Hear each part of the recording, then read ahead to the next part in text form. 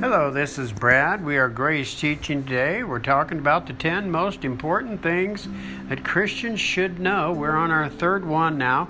The third of 10 most important things Christians should know is that the old self died. What does that mean when I say the old self has died?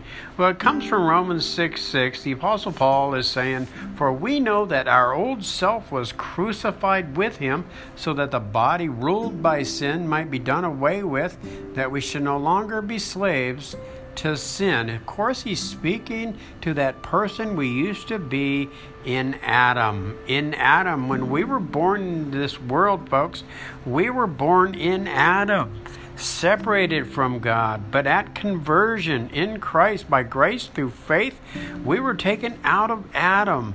That old sinful nature was removed, the old self. And now it was crucified with Jesus on the cross.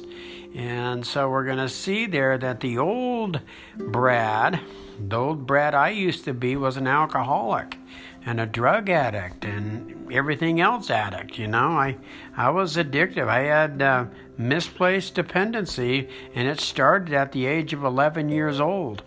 And so it just progressed as time went on. But at the age of 34, personally, I made that decision to accept Christ as my personal Savior and Lord. And when I did, what I discovered was the old Brad, the old drug addict, alcoholic Brad, died. The old self has been crucified with Jesus Christ. Now, just reckon it to be so. Romans 6:11, in the same way, count yourself dead to sin, but alive to God in Christ Jesus. And so we are alive to God now, folks, in the person of Christ Jesus. And so we're to reckon that person we were to be dead. The old self, the old person we used to be, was circumcised. What does the Bible say about circumcision? Well, the Bible... The Christian view of circumcision is that circumcision is the surgical removal of the foreskin of a male. The word circumcise literally means to cut around. Okay? And so Colossians 2:11 is going to tell us, Paul, writing to the church in Christ at Colossae, when you came to Christ, or anyone who belongs to Christ, has circumcised the sinful nature, not with a physical procedure done by man, but with a spiritual procedure done by Christ. Okay, that's the NIV version. Your translation might be different. Nevertheless, you have died. That person you once was has been circumcised, meaning it's been removed, cut away, removed, never to come back again. You will never, ever be a sinner anymore. That sinner that you were is gone. Now in Christ you are a child of God. Colossians 3:3 tells us, "For you died, and your life is now hidden with Christ in God." So when we're persuaded, enticed, and tempted to take things into our own hands, remember, just say, "I died. I'm dead to it. I'm alive to God in Christ Jesus. I'm a child of God." You see, it wouldn't line up with who I am. It would be inconsistent with who I really am. Remember, we were spiritually dead, folks, before Christ, Romans 5:12 tells us. But at conversion in Christ, the Holy Spirit united us into Christ Jesus. For our benefit, Christ becomes wisdom for us itself. Christ makes us right with God at conversion. He makes us holy. He sets us free. And so Christ did not come into our life at conversion. We were placed in him and made alive by grace through faith in him, Paul tells us in 1 Corinthians 1:30. Remember, Christ, who is your life, when he appears, you appear with him in glory.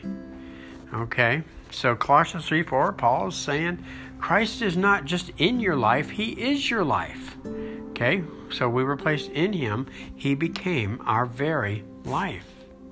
Remember, the sinner that you once was, the sinner that I once was nailed at the cross.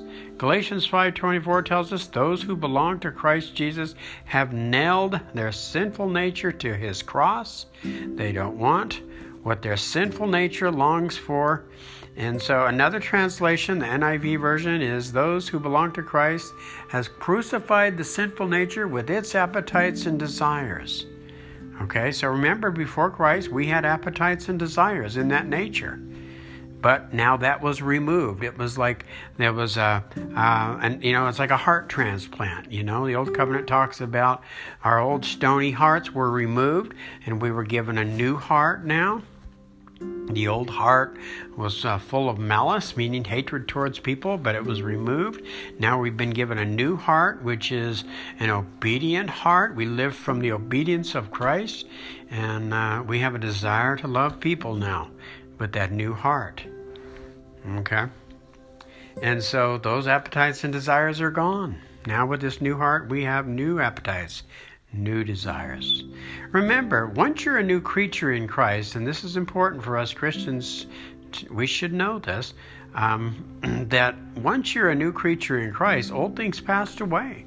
Behold, all things have become new. But when we act inconsistent with who we really are, remember, we're just acting. Okay? And so what we need to do is take a look at Romans 6:1, and Paul says this. He says, "What shall we say then? Shall we continue in sin that grace may abound? Certainly not." Romans 6:2. "How shall we who died to sin live any longer in it?" Verse 3, Romans 6:3. "Or do you not know that as many of us as were baptized into Christ Jesus were baptized into his death?" Romans 6:4. "Therefore we were buried with him through baptism into death, that just as Christ was raised from the dead by the glory of the Father, even so we also should walk in newness of life." Folks, he's just saying here, shall we continuously identify ourselves as sinners? When you go into the Sunday service, don't let that pastor call you names. You're not a sinner. You're a child of God. Correct the pastor. Where there's error, we bring truth. See, anyone who has received him, who has believed in his name, Jesus Christ, God gave us the right to be called children of God. So we have a new identity, folks.